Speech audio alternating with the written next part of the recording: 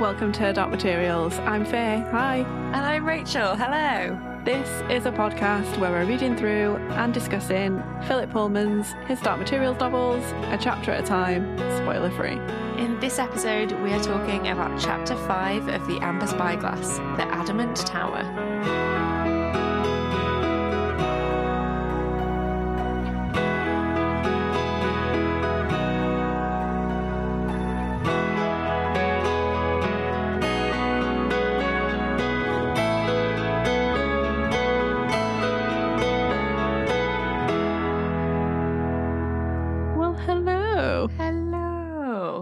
I have to say, first of all, sorry if... I actually think I sound all right now, but if I go croaky at any point, I'm sorry. I've got a very sore throat, so I'll do that like sexy Phoebe voice from Friends where she gets a cold. My sticky shoes. Yes. Exactly. How are you? I'm good. I am very tired, but I'm good. I feel like I'm still just about recovering from Comic-Con. Faye was an absolute lifesaver. She helped me out at Comic-Con at the weekend. As we're recording, it is Tuesday, so I had yesterday to have a big old lie-in, and today I'm kind of back on it. Yeah, we met loads of lovely people. A few of you that are listening might have met us at Comic-Con and picked up a sticker, which is very exciting. So if that's how you found us, hello, and it was lovely to meet you. Yes, yeah, absolutely. I had so much fun. I worked in retail like when I was a teenager and I fucking hated it, but I loved helping you out, Rich. If you need an actual salesperson that handles all, I handled all the money, then I would be happy to do that. Yes, yeah, Faye was great. She did all of the like cash register stuff, which is very good because it means that I could package up all the stuff, and we had like a proper little team going on. It was really good. Yeah, hopefully like helping little old me out feels a lot less soulless than working for a major chain or corporation. Yeah. Well, I mean, like the reason why I hated retail was because of like the management and how fucking shitty like they treat their workers, like most companies treat their retail workers. And you weren't like that, Rich. You let me go to the toilet whenever I wanted. I did. And I paid you in food, so I guess it makes you an unpaid intern, but... It's fine. I was going to do the Bo Burnham noise, but my throat won't allow it. Maybe when I get to do my next con and I have more of an idea of what the actual vibe is, I can work out how much money I can actually pay the people that help me. I mean, I didn't want money. I just thought it was just fun to be there, and it wasn't like I didn't have any other plans. I specifically kept that weekend free, but like it was fun. I loved seeing everyone's cosplays and stuff. I always think this, like, I'm sure Comic-Con is great to like walk around and like see all the stands and stuff, but we don't really get to do that because we're trapped behind a table. But that's what's so lovely about everybody that does all like the cool cosplays and stuff, because it's like they come to you. So we got to see loads of great people in some really awesome outfits walking around. Highlights of the day include let's think, the couple that were dressed as Sophie and Howl from Howl's Moving Castle, and he was Howl when he's like a majority of the way transformed into a bird monster, and so he was just covered head to toe in black feathers and had these massive wings. That was pretty wild. Yeah. I remember tiny baby Mario and Luigi. Oh my god, they were such like new babies. Yeah, that was really cute. There were so many Lokis, so many amazing Lokis because Tom Hiddleston was there. Lots of Scooby-Doo. So much Scooby-Doo. Love to see that. Loads of Scooby gangs, yeah. Loads of Scooby gangs. Lots of Harley Quinns in varying levels, and I really appreciated all the Birds of Prey Harley Quinns that I was seeing. Like those dungarees are great, and that like clear coat with the tassel sleeves. Ugh, love it. Incredible. Loved it. Loved that. You were obsessed with the guy that I don't even know what the reference was. He was like wandering around with like a giant inflatable duck that it made it look like he was walking on. But I think it was just the way the duck was moving. He was like carrying like a prop gun, and it looked like he was riding a giant duck. No idea what the reference is. Probably a video game that I've never played, but the comedic timing of it just got you. It was perfect. It was hilarious. And he wore the outfit birthdays, and I just really appreciated it. Like the commitment to the cause. It was great. And I was telling Sarah about it yesterday. The moment when a guy dressed as Negan from The Walking Dead Oh my God. was wandering around and someone asked for a photo with him. He was like standing near our booth and someone was like, oh, can I get a photo with you? And if you've watched The Walking Dead, you'll know it's a reference. If like Faye, you haven't, it'll take you by surprise. His response to can I have a photo with you is like, yeah, absolutely. Standing up or on your knees. And Faye just lost her shit. I lost my entire shit because I was like, it was like a rare quiet moment. It was right towards the end of the day, wasn't it? And I was like staring into space and just like chilling. And then I just heard this, do you want it by my side or on your knees? And I was like, and I just literally lost my entire shit. And I was like, oh my fucking God. But like the thing is, right? He was fully aware of what you were saying Exactly. as well. Like it was a reference to the show, but he also knew how it sounded. And it would have been extra creepy if it hadn't been taken very well by everyone around. So it was just funny. I just lost it for like a full like 5-10 minutes. I just could not stop laughing. It just shook me to the core. Like... So now every time Faye ever wants to have a photo taken, or like take a selfie or do anything, I'm always going to be like, sure, how do you want it? By my side or on your knees? Oh my God. Oh my God. Oh God, it was so good. Oh, and also like Rachel's, we know this already, but Rachel's TikTok famous. People kept coming up to her being like, I've seen you on TikTok. Somebody asked for a photo with her. I loved it. It was a lot. It was great. It was amazing. But now, yeah, if anybody else ever asks for a photo with you, Rach, you have to say, do you want it by my side or on your knees? But they won't know what the reference is, so it'll just be creepy. Oh God, yes, it was so great. Excellent weekend had by all. You will have done a shop update when this episode goes out. There might not be much left, but you will have done one. As of when this episode comes out, last Friday or the Friday before, the 28th of October is when I will have last updated my shop, and I'm aiming to do another one towards the end of November so that I can get stuff posted in the run up to the holidays. So keep your eyes peeled for that if you want something cute that I made with my hands. Yes. There we go. There we go. The other thing I wanted to mention was just before Comic-Con, we turned 2. The little podcast turned 2. Yeah. Happy podiversary. Oh, like, can you believe we're 2? I can't at all. And a massive part of that is the fact that it feels like we're still a little bitty baby podcast, which we are, because 2's not that long to have been doing it. But it also feels like we started this podcast literally years, well, it is years, multiple years, but it feels like we started this like 10 years ago, just because when we first started this podcast, there wasn't even the sniff of a pandemic. We didn't really even start hearing about stuff until like December and January to do with pandemic stuff. And then a majority of this podcast has been recorded during a lockdown. And so it just feels like so many moons ago that I was hopping on the bus, and we both moved house since, that I was like hopping on the bus to come to the other side of Peckham to sit in your dining room and chat about these books. It feels like so long ago.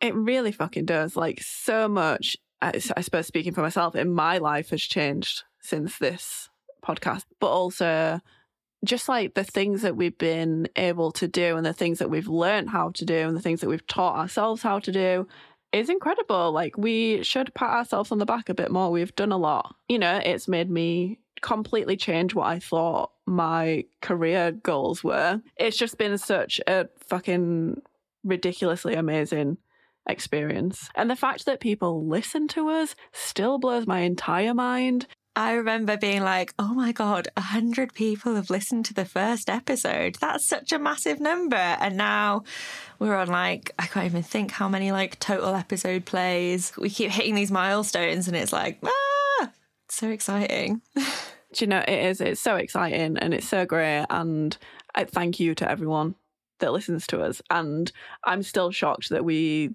you know, interviewed Lin-Manuel Miranda and Daphne Keane and Simone Kirby and Jane Tranter and Russell Dodgson and everyone that we've spoken to. And BAFTA award-winning Caroline McCall, who just recently won a BAFTA. So congrats, Caroline. Congrats, Caroline. Yes, honestly, all the people that we've spoken to have been so lovely, and it's just, I just can't get over it. It's just great. It's one of the great joys of my life. Also, You know, one of the reasons why we've been able to grow so much and have this community is because of our patrons.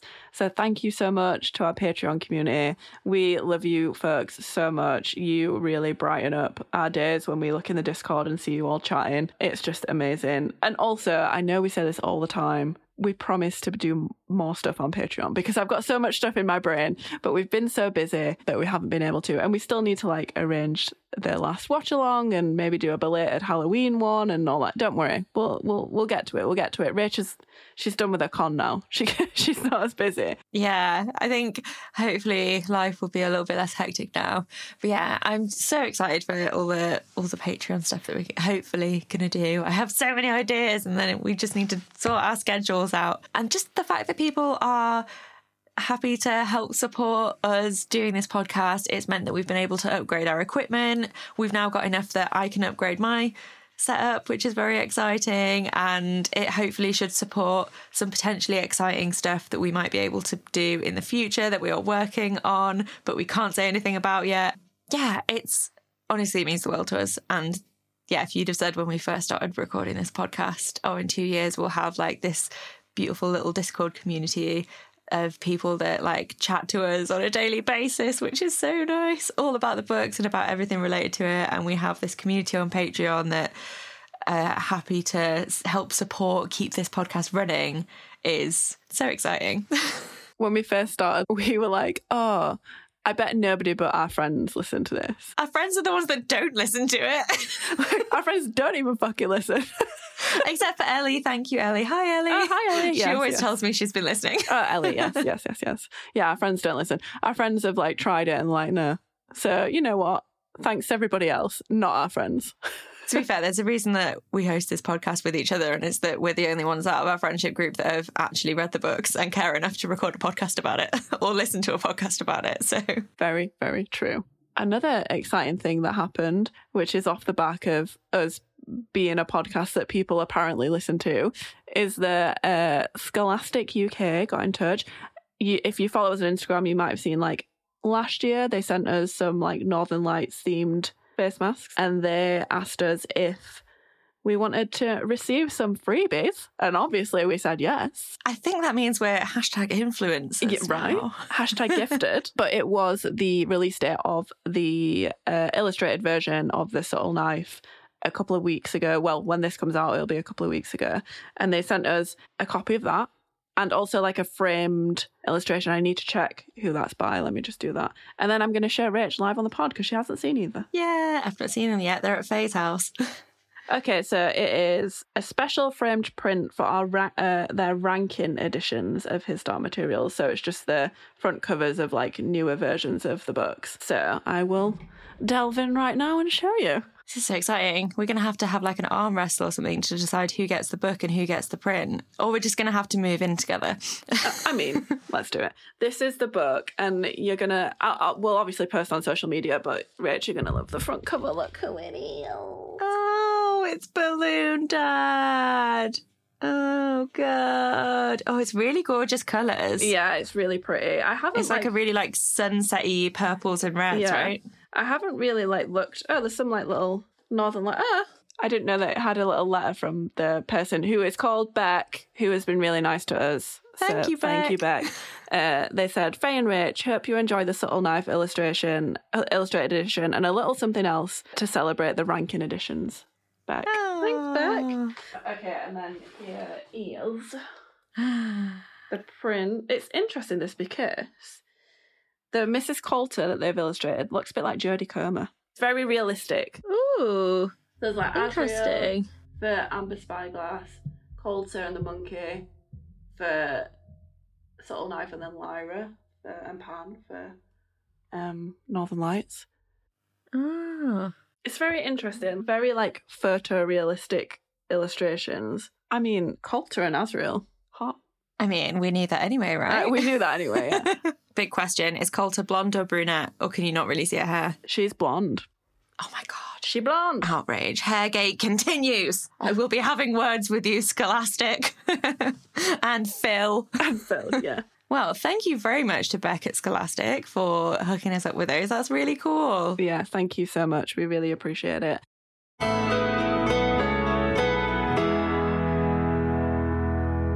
Shall we get into this chapter?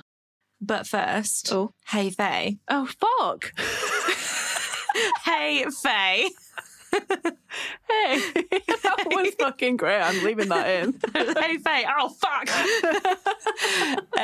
What would your demon have been this week? God, it's a good job you're on the ball, innit? I think that mine would, because of all the hard work that we both put in at the con, I think it would be a little worker bee, a little busy bee, a little worker bee. Oh, nice. Nice. Does that make me the queen bee because you were helping me out? Yes, I think it does.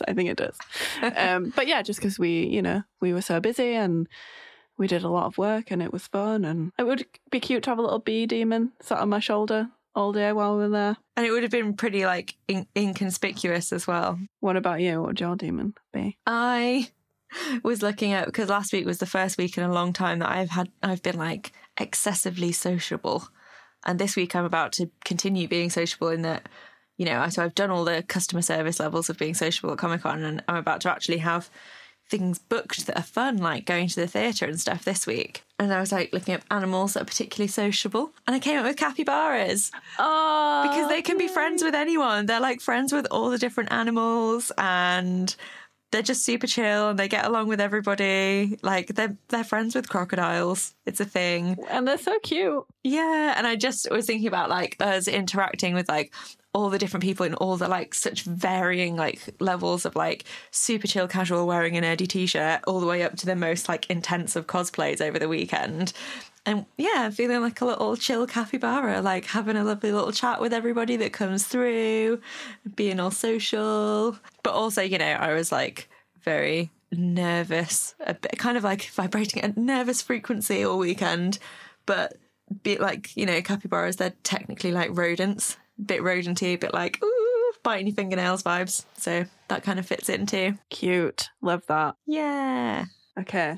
Now should we get into it? Have I forgotten anything else? I think we're good. Okay, let's do it.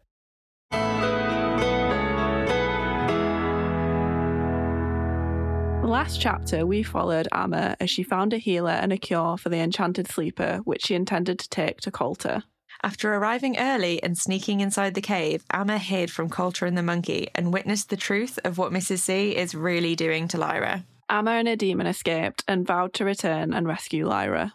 Back in the dreamscape with Lyra and Roger, Lyra realised that she's asleep and feared that she may never wake up. In this chapter, Baruch is attacked on his way to deliver the angel's messages to Azrael. We're introduced to Azrael's fortress and meet Lord Roke, a Galavespian spy who tells Azrael how important Lyra actually is. Baruch is able to deliver the messages to Azrael before he passes away. No. Azrael sends out zeppelins and asks his alethiometrist to locate Lyra. In the dreamscape, Lyra and Roger continue their conversation.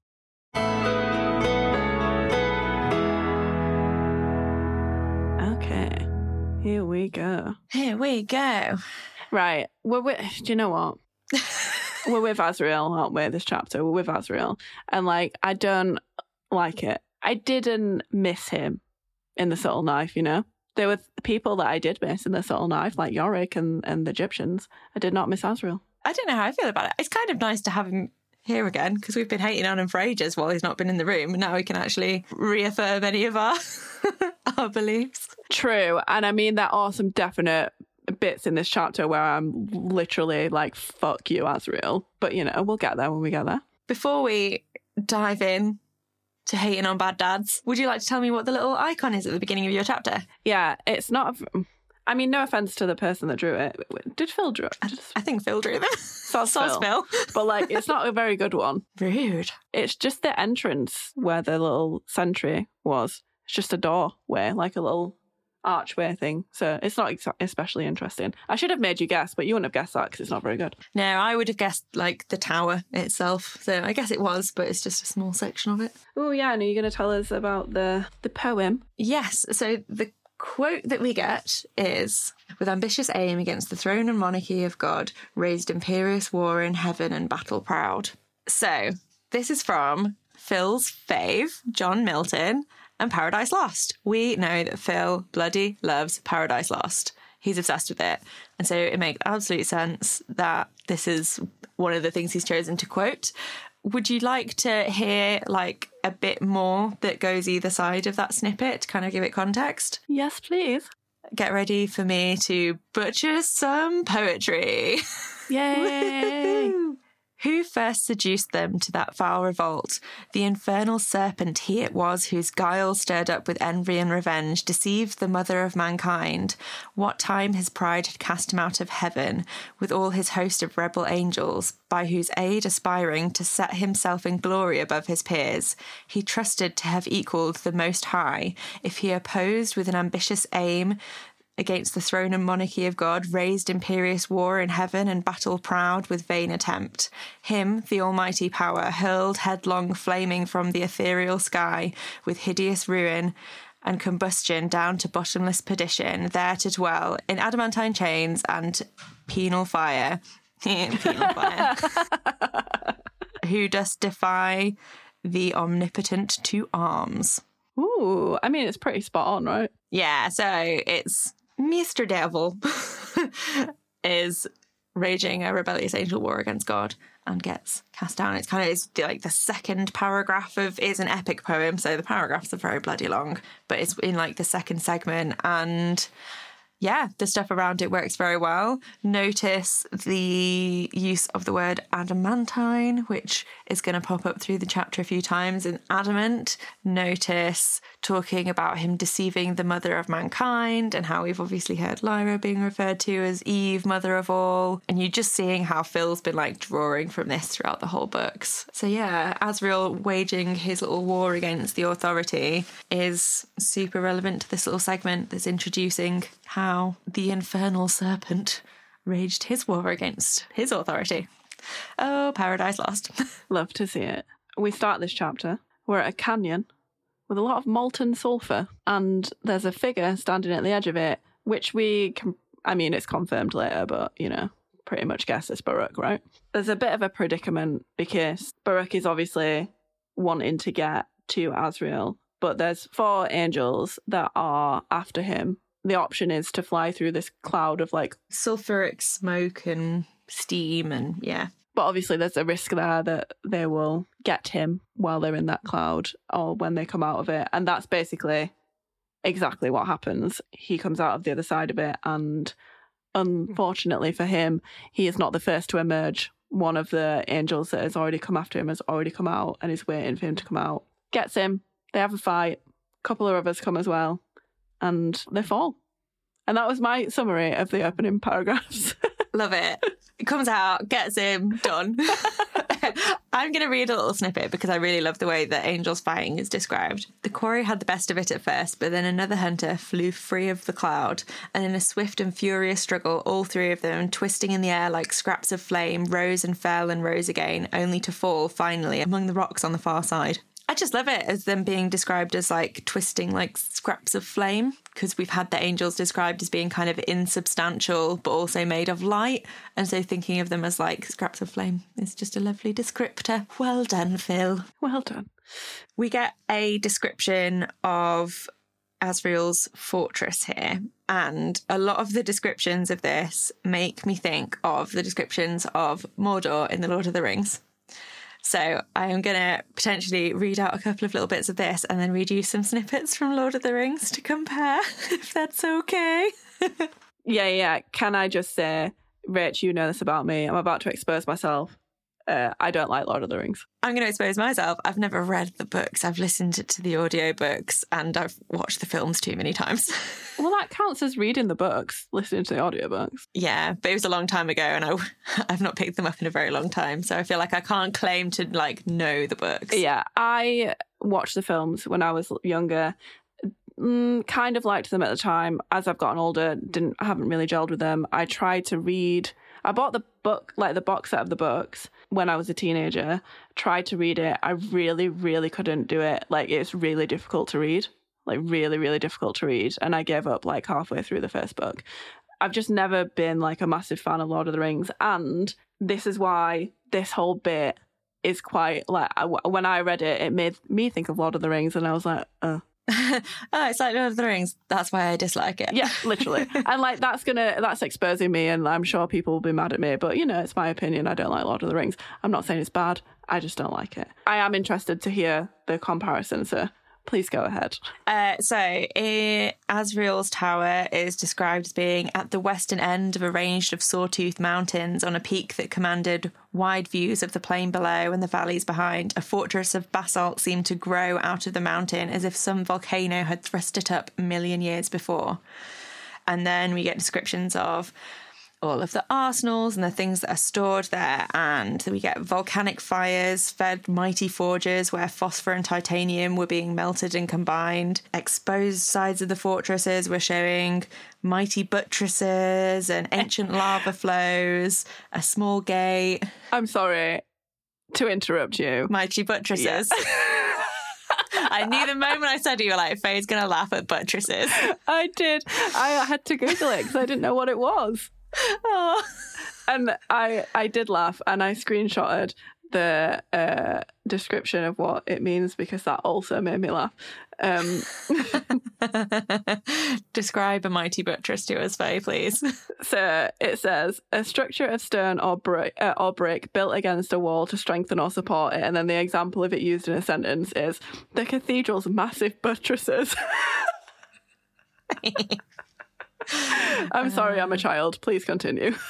Fun fact, Notre Dame has really lovely buttresses. They're on the outside. Buttresses that are exposed and on the outside of a building are often called flying buttresses. This shows how many churches and like abbeys and things I went to with my family growing up. We would, if we went visited someone there was like a stately home or like abbey or castle or whatever nearby, we'd visit, and that's how I know what a buttress is. Notre Dame has some lovely buttresses. I would love to see Notre Dame's lovely flying buttresses. Oh my god, help me, I'm nearly 30. I feel like that would be a great like costume to an architect's Halloween party. What are you? I'm a flying buttress. Okay, I'm sorry, tell me more. So think about this tower that Asriel's got, this basalt tower, like thrust out of the mountainside, all this volcanic vibes, and the fires and the forges, and how it's basically like all of this like armory being built down there. So this is, I'm not sure where it is in the books, but it's a description of Barad-dûr, which is the tower that Sauron is in. So in the movies, it's the one with the eye on top, but in the books, there may or may not be an eye. Sometimes Sauron is described as pacing around the tower as if he has a body and isn't just a giant disembodied floaty eye. And sometimes you do get the idea that it is more like a searchlight of an eye kind of vibe in the books. Then at last his gaze was held, wall upon wall, battlement upon battlement, black, immeasurably strong mountain of iron, gate of steel, tower of adamant. He saw it, Barad-dûr, fortress of Sauron, and all hope left him. Tower of adamant, the adamant tower. Later in this chapter, Asriel is described as being in the adamant tower, and I thought that was great. I wonder if Phil has pulled it from that. And then I was looking up what adamant actually is. I was like, is it just that it's a thing? And it is also a type of stone. Yeah, that was going to be my question for you, is what is it? Because I had a look as well, and I found it quite confusing. It's like seems to be used in different ways, right? Yeah, so adamant, noun, archaic, a legendary rock or mineral to which many properties were attributed, formerly associated with diamond or lodestone, which is interesting because later in the chapter we have somebody talking about a lodestone resonator, which could be linked. But also adamant as an adjective is describing someone that is refusing to be persuaded or change one's mind, which I think in terms of something that relates to Asriel, that's a really great descriptor. And so I think it's all really interlinked. But I love that in Lord of the Rings, it is also described as an adamant tower. And it is potentially this rock with like kind of magical properties. If it's something akin to like something having properties like diamond, that means it's probably very strong, very like rugged. But yeah, or having like slightly magical properties. I think that's really cool. So this kind of feels more like perhaps the lake that Baruk is flying through, but this is a description of Mordor, more like the landscape of Mordor. Mist curled and smoked from dark and noisome pools. The reek of them hung stifling the still air. Far away, now almost due south, the mountain walls of Mordor loomed like a black bar of rugged clouds floating above a dangerous fog-bound sea.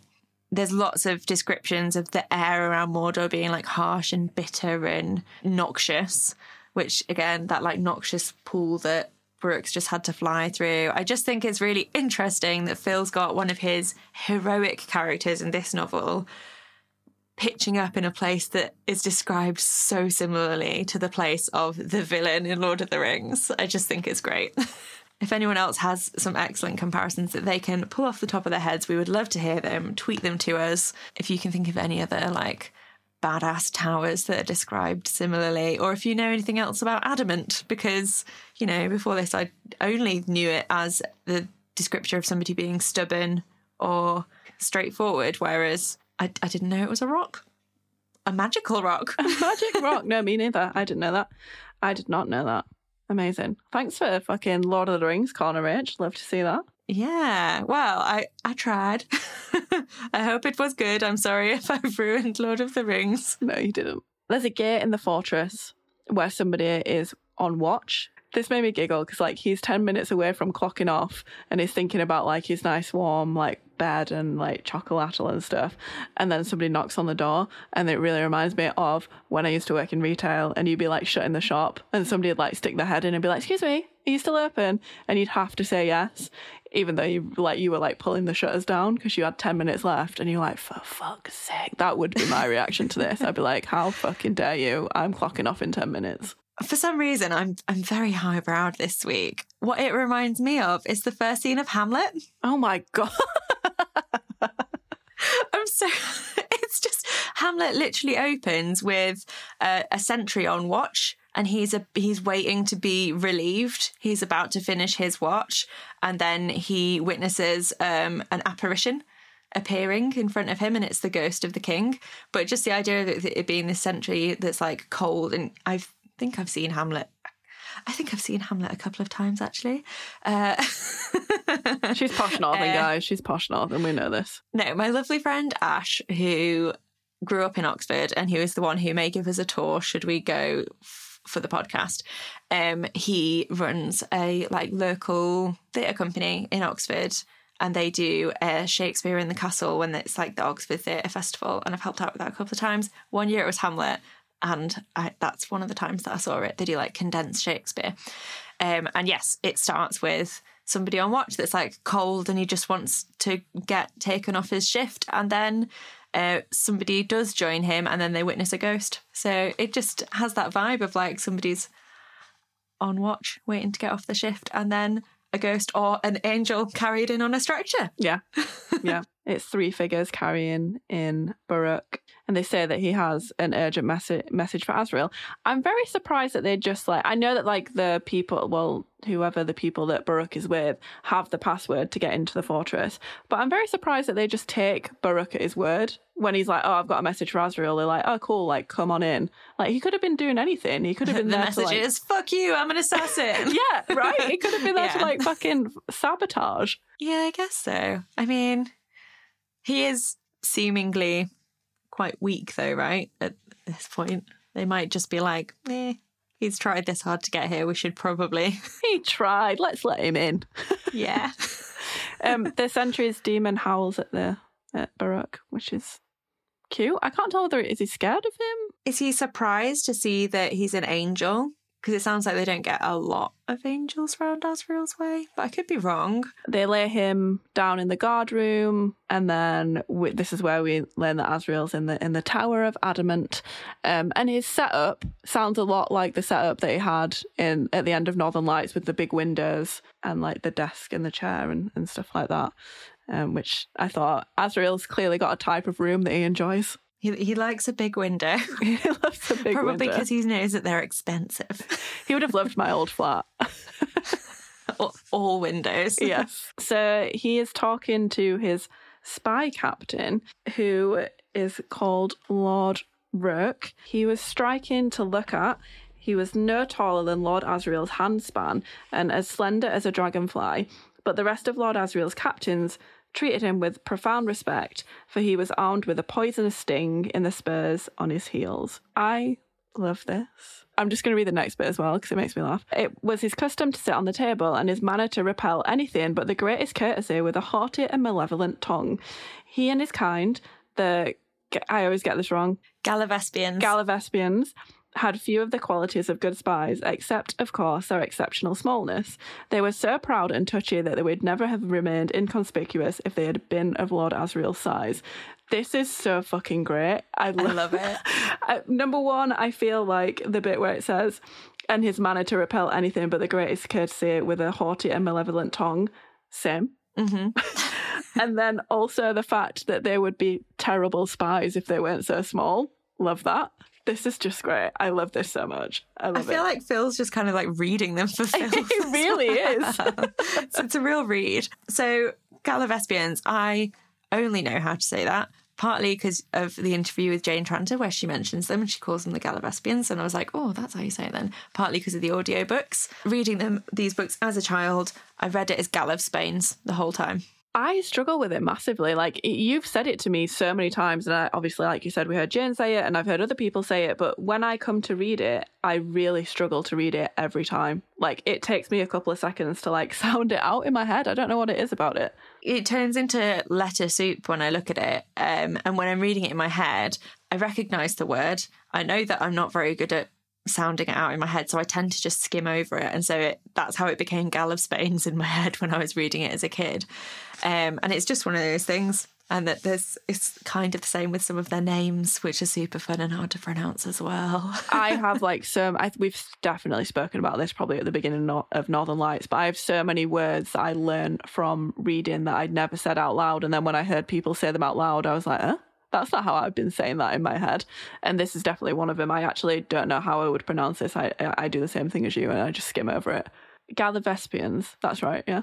Gallivespians. Yeah. Okay. Gallivespians. Yeah. Say it again. Gallivespians until it doesn't make sense. Gallivespians, yeah. I'm sure when the TV show comes out, it'll become more ingrained into our heads. But yes, I love them. I think they're hilariously... I just love the fact that, like you said, Phil's read them for filth. It's incredible. They'd be awful spies if they were regular size, but they do happen to be the size for large teacups, so... Also, this next bit is so funny to me. I'm just going to read it. Lord Rourke says to Asriel, "Your child, my Lord Asriel, I know about her. Evidently, I know more than you do." Lord Asriel looked at him directly, and the little man knew at once he'd taken advantage of his commander's courtesy. The force of Lord Asriel's glance flicked him like a finger, so that he lost his balance and had to put out a hand to steady himself on Lord Asriel's wineglass.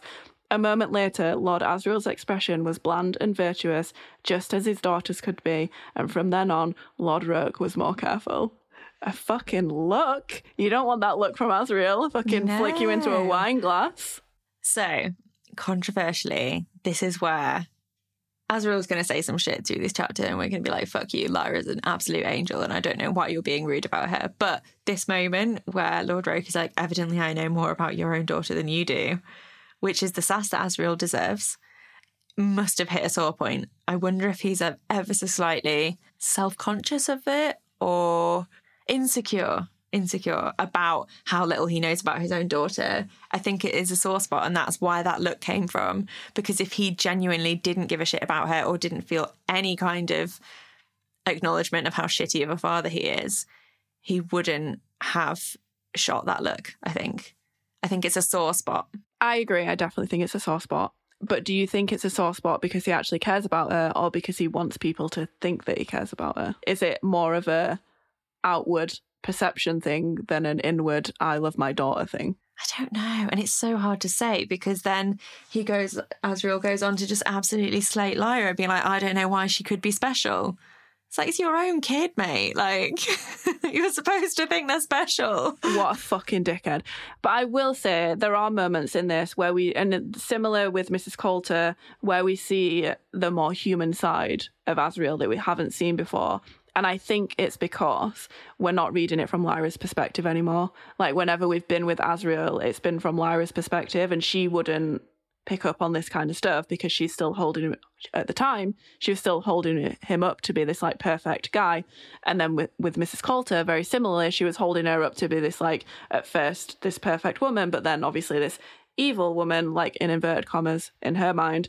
she's not seeing these nuances, and I think that's why we're getting them. And I think it's clever of Phil to do that, and we're seeing a little bit more of the human side of Azriel, which I like seeing, to be honest. I really do. I definitely agree with you that it's an insecurity and a sore spot, but I just don't know where that's coming from. Is it as well because he's seen, like, he wants to be seen that he has all the knowledge, like he's the all-powerful one in this situation, and for somebody saying, like, I know more about this thing than you do, whether it be his daughter or not, is that what it is? See, I would have said that, and maybe it is because it's about his own daughter, but like he can't be claiming to know everything because otherwise why would he have spies? Like, and his chief spy giving him information is literally his job. I think it's more just the like, I know more about your own daughter than you do. It's like he feels like he should know more about her, and that's why it's a sore spot, because it is partly the like, why are you trying to tell me you know more than I do? But only, I think, because it's this thing that he feels like he ought to know more about, perhaps. Because you should be a more attentive father. Mm-hmm. Mm-hmm. The church is searching for Lyra. Lord Roke tells Azriel that Lyra is the main focus of the church at the moment. Two particular factions to be aware of that are searching for her are the Consistorial Court of Discipline, which is Mrs. Coulter's side of the church. We've heard about her being linked to that in the past. And the work of the Holy Spirit. We get this great little story about how one of the Galavespian spies, the Lady Salmakia, about how she's infiltrated the Holy Spirit by having a little chat to a priest demon when he was sleeping and getting him to do a ritual that would invoke the presence of wisdom, and then conveniently appearing when he invoked the presence of wisdom. So now he just thinks there's a magical wisdom spirit that lives in his bookcase that he can confide in. How fucking gullible is this priest? I love this story. I want to see it played out. It's so silly. Yeah, it really is. I love very it. silly. But also just like, is this priest demon just like, is the mouse in on it or not? Because like, surely the mouse would say to the guy, oh, that spirit of wisdom that we've been talking to is the same person that told me to invoke the spirit of wisdom. Like, I don't know how it works. I don't know either. Very odd, but I love it. I love the story. We know that I'm going to shorten it to CCD, which might ring some bells for anyone that's read the books of Dust. Oh, yeah. The Consistorial Court of Discipline, or the CCD, they're holding inquiries into Bolvangar and stuff at the moment. The vibe is the Society of the Work of the Holy Spirit is like closer to finding out where Lyra is, but they're less likely to do something about it when they find out. And the CCD is further away from finding out, but when they do, they'll act quickly, which is really an interesting combo of things that are going on. Also, can I just say it's very classic of these things within the magisterium not communicating with each other. They could be helping each other out. Every company I've ever worked at, departments do not communicate properly. And like, it just reminds me of that. Like, just talk to each other, guys. Like, you could help each other out here. No, they're weirdly in competition with each other despite having probably the same goal. And the other spy that is in the court is called Chevalier Talise, but he is communicating by means of a lodestone resonator, which I just wanted to hark back to that being the same thing as potentially linking to adamant. And we will hear more, I think, about lodestone resonators, which is fun. Roke then leaves on his little blue hawk, and it's got like a saddle and stirrups and stuff. I am so obsessed with this hawk and its little saddle, its little stirrups, and its little reins. It's just, the image is so cute. I fucking hope that they just go all out with it on the TV series. I want to see this little hawk. I even Googled blue hawks to be like, how blue is a blue hawk? Surprisingly blue. They're like a really beautiful, like steely, petrol-y, grey blue. Really nice. Very nice. Pretty birds. Yeah, so they skedaddle. And I just wanted to call out this bit with Azriel. He left it open for a minute in spite of the bitter air and leant on the window seat, playing with the ears of his snow leopard demon. Oh, yeah, Stell! And just, again, that's like kind of a softer, more intimate moment for Azriel that we haven't really seen before. I don't think we've really even seen him touch Selmyri before. Maybe he's like grabbed her at some point or something, but never in like a affectionate way. Yeah. So Azriel being so surprised that Lyra is important is kind of annoying. This first bit here, though, sorry to interrupt you, is he saying that he should have killed her? I feel like it's just a little exposition moment, to be honest, when he's like, she came to me on Svalbard and I ignored her. you remember the shock, I needed a sacrifice, and the first child to arrive was my own daughter. It's like, we know this, mate. Come on. We read Northern Lights. Wrap it up. But then I realised there was another child with her, so she was safe. I was relaxed. Was that a fatal mistake? I didn't consider her after that moment. Not for a moment. But she is important, Stel Maria. Why didn't you consider her for a moment after that, Asriel? Thanks very much. Just the bit where it says, was that a fatal mistake? That made me think, is he saying that, was it a fatal mistake and he should have killed her instead of Roger? You see, I don't know. Because I didn't know if is it a fatal mistake that he's not considered her for a moment as well. But then it was in the wrong order for that. Maybe it was a fatal mistake to not pay more attention to her because he should have. It's just so fucking shitty. Let's think clearly, his demon replied. What can she do? Do? Not much. Does she know something? She can read the alethiometer. She has access to knowledge. That's nothing special. So have others. Where in hell's name can she be? Asriel, you fucking piece of shit. The fact that he has no respect for her after she traversed the globe to take this alethiometer to him that she thought he wanted is wild. Like, he doesn't seem to have picked up any respect for her ability to get from A to B as a child and, like, pick up these, like, make these connections along the way, find allies in places. She explained how she got to him, I think, all this lying that she'd had to do and all of the things that she'd done to bring him the alethiometer, and the fact that she can read it without the books is very special. How has he not picked up on any of it? And also, why is he downplaying her ability to read the alethiometer? Because, yeah, others can read it, but it takes others weeks to find an answer to a question. So, like, why is he being a fucking piece of shit? It's really dismissive. Perhaps we could say that Asriel's biggest flaw at this point, aside from being an absolute prick, is his terrific ability to underestimate Lyra.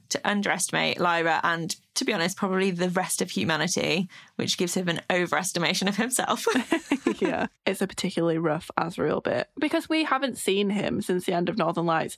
And now we know that this is his reaction to, like you said, Lyra going to literally the ends of the earth to find him. This is his reaction to it. I don't know, right? I'm sorry, listeners, I'm calling you out. I don't know how anyone can like Asriel. What the fuck? I know I say it all the time, but this is fucking shit. Like, this is so shitty. It's so shitty. From this chapter, I think it's a really great example of how we've had a little bit of humanity from him in his interaction with Stel Maria, perhaps seeing some of his insecurities. We're about to see him being a very good commander in terms of, like, ordering people around, which we know that he enjoys doing. So I think perhaps just giving that nuance to the character is great. And again, it just brings us all back to that. I'm sure Asriel is a great man with a capital G, but great men and great people are not necessarily nice people or good people. That's why I can't idolise Asriel, because, like, morally, ethically, he is not a good person to the people around him. Like, he might have, like, this great, supposedly good goal in the long run, but his big picture thinking means that he is a shitty person to all of the little pictures that are happening around him. And I hate that. He's just not a kind person. I really hate that, and I find it very difficult to move past to see his qualities that you might like. I can't even say it. Like, go and wash your mouth out now. I like, we're doing a BBC here, like, we've got to bring some balance to it. You've got to show both sides, both perspectives. And my other perspective is just, yeah, I'm sure he's like a capital G great guy, but, like, he's not a capital G good guy. So, sorry about it. Anyway, one thing that he almost manages to do, is be a good listener. Shall we find out how? Only almost, because he does interrupt. So, Asriel's interrupted from his chain of thought by a knock at the door, and some of his officers come in carrying Baruch, who is being carried in on a camp bed and looks very wounded and not in a good way. Not in a good way at all. It says there's little hope for the angel. And I have a lot to say about this, but I'm going to wait until we actually lose Baruch, and then I'm going to go for it. Asriel throws some herbs on the fire so that he can see him better, which is noted that Will also noticed with the angels when he was with them. I am so here for Baruch's opening sentence. 3 things. Please let me say them all before you speak. I'm going to take that into my life. I mean, us on this podcast, I'm a serial interrupter. But if you ever started a thing with being like, I have 3 things, please let me say them all, I would like to think I might have the capacity to actually hold back and not interrupt you. Are you Asriel in this situation? You're like, oh, is there like... I want to input. But I have something to say. You always say you interrupt me, but I never really notice it. I'm glad. I hope it's not something that annoys the listeners. If I don't say something there and then, half the time I forget it, or the conversation's completely sidetracked and then it becomes irrelevant and I feel like so that's why I'm a terrible interrupter. Anyway. So he says a lot of stuff here. The 3 things that he says, most of them we already know, right? We already know a lot of them. It's basically just kind of repeating what we know about the Cloud Mountain and all that shite. But we learn that in terms of like Metatron and the Authority, we learn that basically we know that the Authority chose Metatron to be his regent. That was like 4,000 years ago. They made plans together, and their new plan is that the Authority basically considers that conscious beings of every kind have become dangerously independent, so Metatron is going to intervene more actively in human affairs. He intends to move the Authority secretly away from the Clouded Mountain to a permanent citadel somewhere else and turn the mountain into an engine of war. The churches in every world are corrupt and weak, he thinks. They compromise too readily. He wants to set up a permanent inquisition in every world, run directly from the kingdom, and his first campaign will be to destroy your republic. So... He come in. I love that the vibe is Asriel thinks the churches are corrupt and weak and must be destroyed, and therefore is going after the Authority. The Authority thinks the churches are corrupt and weak in that they're not being harsh enough and therefore is going after Asriel. It's like the church is being corrupt and weak is like the centre point that's fucking everything up. At least we can agree on this one thing. The churches are corrupt and weak. Yeah, basically. It's worth noting that the Authority is retired to a chamber of crystal, which pings a little pin that I put in a thing that the Cliffcast might have overheard a couple of weeks ago. Yeah. True. I am here for the space that Asriel gives Baruch in the pauses, because Phil does a great job of like a paragraph of Baruch managing to get a sentence out, and then he had to stop for a moment to breathe in the smoke and the herbs, which seemed to steady him, and then continue. And Asriel doesn't interrupt in the pauses, which I think is really important so far. And it does a really good job of making us as the reader slightly impatient to get through it and find out more information as well. And then Baruch tells Asriel about the knife, which we already know. And like, I kind of forgot like how little Asriel knows. Do you know like all this stuff that we know because we were there in this little knife and Asriel wasn't? And it's like, the fact that he's like shooketh that Grumman has a son. I'm like, get with it, Asriel. We found that out ages ago. Get with the programme. Yeah, I'm a bit like, your spy network, they're not in the right places. Like, they might be in the church, but you've completely forgot to send somebody after your own fucking daughter. If I had a spy network and an estranged child, as unethical as it would probably be, I probably would at least get someone to keep tabs on my kid. Yes. Well, I mean, classic Asriel. I don't give a shit. Yeah. Baruch tells him that obviously Lyra is with Will, and Asriel wants to know where Will is, where he can find Lyra, where he can find both of them. That's the point where he interrupts her. He's like, who is this boy? And it's like, Asriel, let him finish. You might have found out if you'd have just let him finish. And also the fact that he says, like, who is this boy first, rather than being like, well, where is my daughter? Says a lot. He's more concerned about who wields the powerful thing than the safety of his child. Yes. Baruch tells him that Lyra is in a cave near a valley full of rainbows, and Asriel says, a long way from here in Birthworld, you flew quickly. It's the only gift I have, said Baruch, except the love of Balthamos, whom I shall never see again. And we all broke a little bit inside. Pour one out. Pour one out. Pour a big one out. Honestly, my heart. We'll get to the end. It's fine. I've got a lot to say about the death of Baruch. We'll get there. Asriel wants Baruch to show him on the atlas exactly where Lyra is. And then Baruch starts to, like, his mind starts to wander. He starts to, like, say different things because he's like obviously very close to death. He's probably not fucking listening to Asriel at this point, which is, fair enough. And we learn basically that Metatron, that we knew it already, but is a fucking vile bastard. I am intrigued to know. So it says, Metatron knows we have his secret. They pursued us. They caught me alone on the borders of your world. I was his brother. That's how we found our way to him in the Clouded Mountain. Metatron was once Enoch, son of Jared, son of Mahalalel. Enoch had many wives.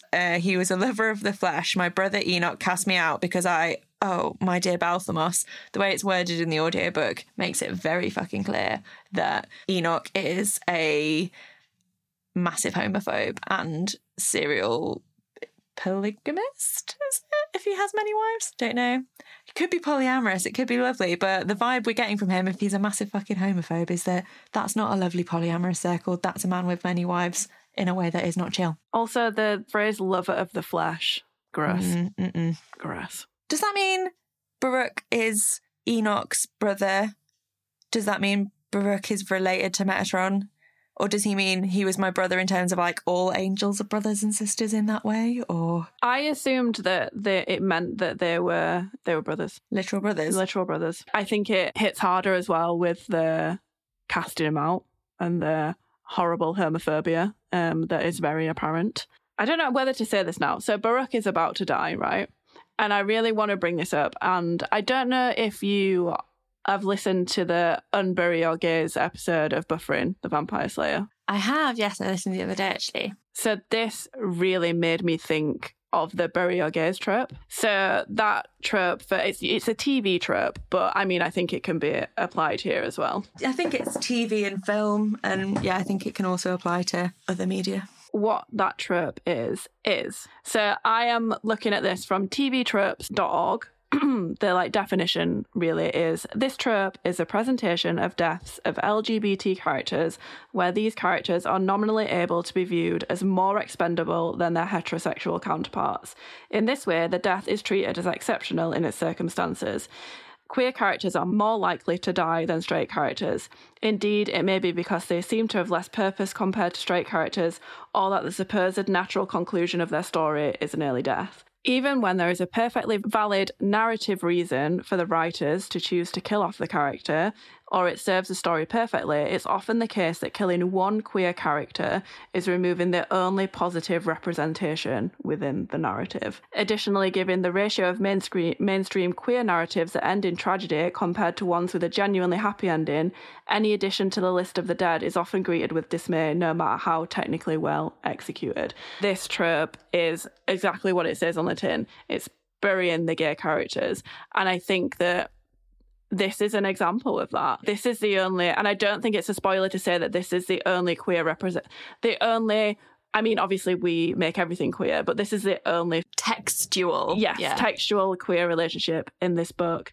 And it has now been removed because this character has been killed. I can't go into too much detail about it because I'm not incredibly well versed on it, but I do encourage everyone to go onto Buffering the Vampire Slayer's feed and listen to their episode called Unbury Your Gaze, which it talks about this at length and references Willow and Tara's relationship and the death of Tara as part of this trope. And I do think that this fits into it perfectly. And I would never have thought this if I hadn't listened to that episode. So thank you, Buffering. Obviously, you always do great work, but I think this is a very, very, very clear example of this. Whether Phil meant it or not, it's definitely an example of it. Absolutely. When I listened to this chapter, when I read this chapter, I was really surprised that we lose Baruch this soon in the book because they made such a big impact on me. And I know that for a lot of the fans of the books, especially a lot of queer fans of the books, we have seen that relationship. We've seen on the page an author doing a beautiful description of this gay relationship, of this queer relationship. It made such an impact on me as a reader and on so many of us that I genuinely thought we had more time with both of those characters. Yeah, same. And it is just wild to me that we've only known them for a chapter and a half. No, I completely agree. I thought that we had much more time with them. A listener maybe put it in the Discord or in an email or a tweet. I can't really remember, but somebody said like, "Oh, I'm not looking forward to the next chapter." And I was like, "Oh, I wonder what happens in the next chapter. Is it because it's an Asriel chapter and they don't like Asriel?" And then I was like, "Oh no, like this is why." But it's so soon, and it's a real shame because yeah, it was such a beautifully written relationship. It was a beautiful depiction of like, especially a queer relationship, but kind of like a tender masculinity that you don't often read in terms of the way that they were like interacting with each other. Yeah, just really beautiful. And it's absolutely that trope of like, yep, there's a reason we all got really attached to this because it was so well done. And now we've had it taken away less than a couple of chapters later. And it's shitty that it's part of a trope, and it's shitty that it's the only representation in the books that we aren't having to create for ourselves. Everyone's like, yeah, kudos, Phil, that's how you do it, that's how you write it in the book, and yes, we're so glad they're there. But god damn it, this book is so thick and we've lost him. It's this far in, this far, I'm showing the book is such a thin section of book that we've actually spent with these two, with this couple both being alive. And you know what, like what we said a couple of episodes ago when we were so happy and we were like, oh my god, like queer love, amazing, like you just said, this is how you do it, Phil. Obviously I stand by that, but like I think I would have been a little bit more cautious about that if I remembered how quickly he got killed off. I just truly forgot and didn't realize, because like you said, it holds so much meaning and impact that you think that it lasts longer than it does, and it doesn't. I don't like that it's part of a trope, and I wonder, like, it's so interesting with these things that become tropes within TV and pop culture, is a lot of the time the people that are writing them don't even realize that they're part of a trope, you know? And I wonder, like, because nobody writes something to like purposely be part of a trope. That's just not how it works. Like, nobody would want that because they want their work to be seen as original. But there's a reason why these tropes exist. And these books were written in the 90s, and I get that we're in a different place now in 2021. But it still just feels like, it still like hurts my soul to read this and for it to be part of this like horrible trope of killing off queer characters. Like, we don't need that. We don't want it. I think it's a thing of like, yeah, a writer might deliberately pull on certain themes that you see that are iconic. This isn't an iconic theme. This is a trope that is harmful to a particular community, and it's a horror film, and it's a trope that the main character is going to go into the basement when they hear a noise. Oh, it happens in all the horror films. We've got a queer character and we're going to kill them off. Oh, is that a trope? Is that a thing that happens a lot? Oh, oops, sorry, I didn't know. It's like, well, the community is telling you that it keeps fucking happening, and like, I don't care if you didn't mean it. Or that's not the intention. Like, it keeps happening, and it would be really great if we could have some characters that don't die. Like you were saying, that episode of Buffering is really great, especially because of the scholars that they have conversations with, where you get a lot more history of like where these tropes originated as well, especially in terms of how it related to there were like particular cinematic standards that people had to adhere to, which meant that if you did show a gay character, you had to kill them off, or you had to show a consequence for, I'm using big air quotes, immoral behaviour, because they were scared of all of these bigoted standards that were in place. We'll link to that episode of Buffering in the description, so that you can all go and listen to it. I would recommend. Spoilers for season 6 of Buffy. I already said it anyway, but sorry if you're not that far, but oops. I'm really glad that I listened to that episode as well, because I don't think that I would have been sad that Baruch had been killed off, but I wouldn't have been able to articulate why I was so upset about it. And I think that episode of Buffering, like, I didn't know that trope existed. So I think that episode of Buffering really helped me process a lot of thoughts around that kind of stuff. I don't know what I thought happened. I just completely forgot that we lost him. And again, that's shitty that it's kind of a throwaway moment. It's don't shoot the messenger. They've literally shot the messenger. It just so happens that we were really attached to this messenger and his amazing relationship. He's there to fulfill this purpose and then dies, and it's not considered necessarily what that means to the people that are reading it. Unfortunately, the way he dies as well is in a really like, oh my God, so many comparisons to Tara. It's in a really inconsequential, oh, somebody opened a door and so he blew away. Oh, stray bullet. Oh, it was on accident. That's the kicker, isn't it? Somebody opened the door and he fucking blew away. Like, what the fuck is that? Like, it's that thing, oh, it was nobody's fault. Oh, well, that's all right then. I'm fine. We're doing great over here. Thanks for asking. His last word is Balthamos. I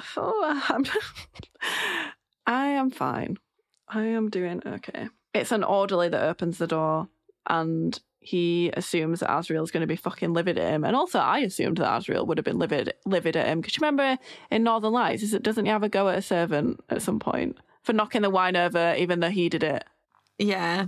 I suppose he's not covering up his own thing in this way. But yeah. But again, really shows how Asriel views so many of the people around him as disposable. Because this angel has just brought him really important information and then died. And his response is, oh, not your fault. Take my compliments to Lord Ogunwe, and I would be glad to hear if he has any of the commanders that could come here at once, etc., etc. Gives a bunch of orders and doesn't take a moment, doesn't say anything that displays any kind of gratefulness for having received this information or the efforts that Baruch has gone to bring it to him.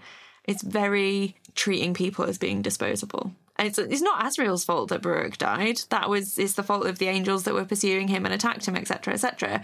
But also, he's not treated this person with very much respect, very much anything. Like, he's obviously sat there and listened and got the information he wanted, but I just would have hoped that there would have been any more kind of reaction to his death. Well, this is the thing, because he only treated him with respect when he was alive, because he needed the information from him. I don't think he would have given him a fucking second glance if he didn't have anything for him. Like, I'm glad he's not had a go at the servant, but I'm also, it's so cold just moving on straight away. It's not like he knew the guy, but take a moment, just have a beat, reflect on it. Something.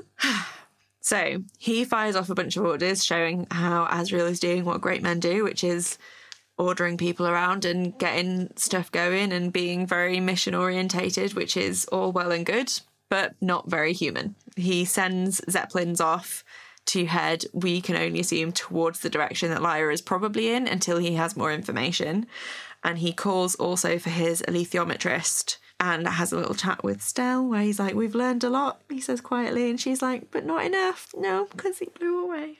And then the alethiometrist comes in. Asriel is basically like, put everything aside, this is the most important thing you've ever worked on ever, find out where this cave is. Is he wanting to find Lyra because he knows that she's now with Will, who's got the knife, even though she's not with Will anymore? Is it that? Is it that he knows the church wants Lyra, and so he wants Lyra first? Oh, now you want Lyra. Yeah, is it that everyone else is after her, so I guess I should be too?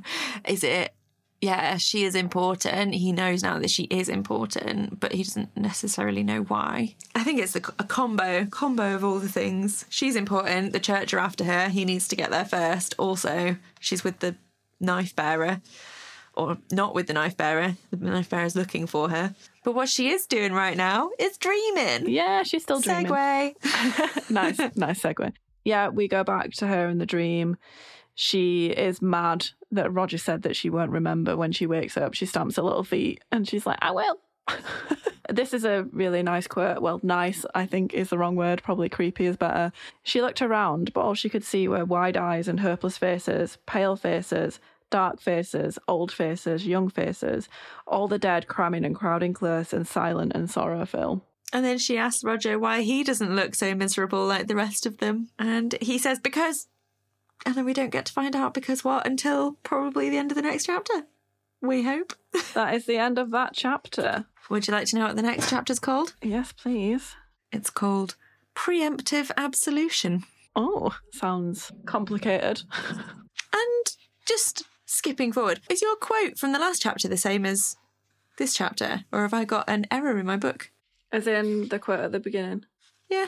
No, it's different. Oh my God, I've got an error in my book. I'm going to have to send you a picture. Yeah, I won't know what it is. It says, relics, beads, indulgences, dispensers, pardons, bowls, the sport of winds, and it's John Milton again. They've accidentally repeated. This one's from the Adamant Tower, and the exact same one is for preemptive absolution. Anybody else that has this edition of the book, keep your eye out for that. We bloody love a printing error. I don't know why, but we do love it. Yeah. If you have the, let's check when this was published. If you have the 2001 edition of the Amber Spyglass with the orange cover in the paperback, just check to see if you've got the same quote twice on accident, because oops. Oopsie. Somebody tell Point Publishing. they done a mistake.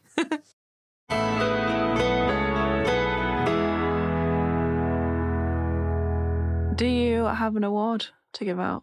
It's obviously for Baruch. Yeah, same. Obviously, he's got to get it, right? Yeah. I didn't think this was coming so soon. When I was reading the chapter, it really snuck up on me. I was convinced we spent longer with him and we don't. He's my favourite golden retriever angel boyfriend. Oh, yeah. Yeah, I genuinely thought we had so much more interaction between him and Belfamos. I just forgot. And I'm so upset at myself that I forgot. I also forgot.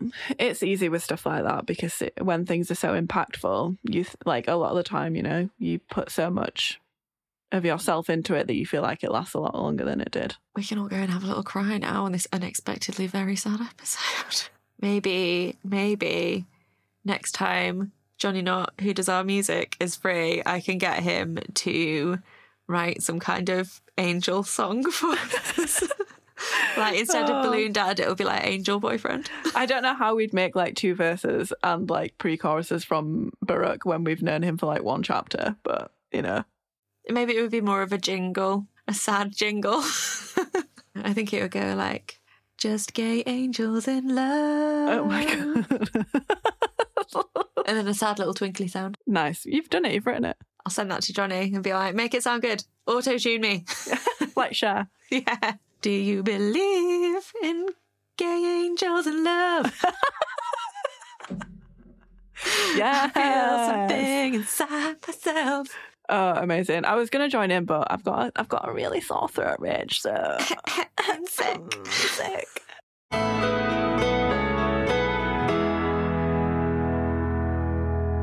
If you've enjoyed this episode of Her Materials and all of the other episodes of Her Materials, we would absolutely love it if you left us a review.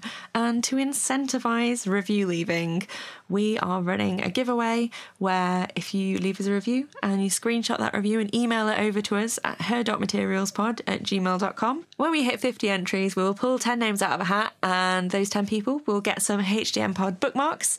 And one of those 10 people will get the full up-to-date merch pack of all of the different stickers that we do. So if we hit 50 before the end of this book, you'll get seasons 1 and 2 and some stickers. And if we take all the time until the end of this book, then you'll probably get 1, 2, and 3. Give us 5 stars, say nice things, please. If you can't review us or you don't want to, you can always tell a friend about us. What else can you do? You can follow us on social media, shout us out on social media, because I love it when people tag us and stuff. It makes me really happy, at HDM Pod. And yeah, just generally spread the good word. Spread the good Her Dark Materials, His Dark Materials word.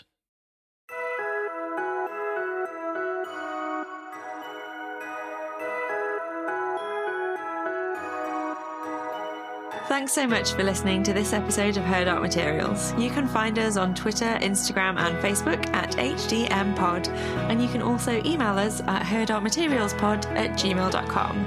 You can visit our website at hdmpod.co.uk.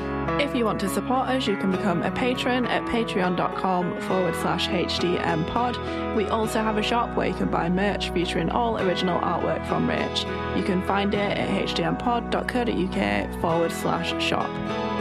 I'm Faye, and when I'm not talking about my dear darling Baruch, you can find me talking about Paramore on my other podcast, Still Into You.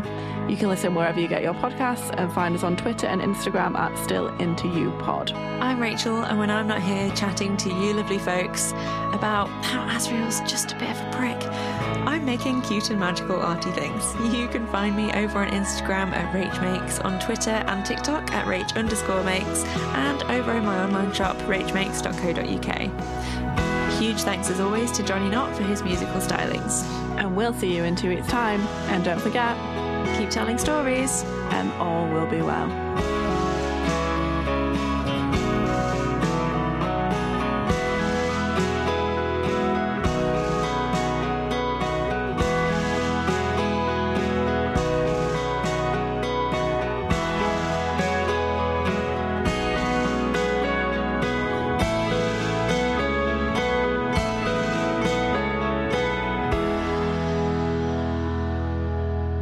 Goodbye. Take care of yourselves. I forgot that this was going to be a hard episode. Yeah, sorry, we didn't know. Bye. Bye.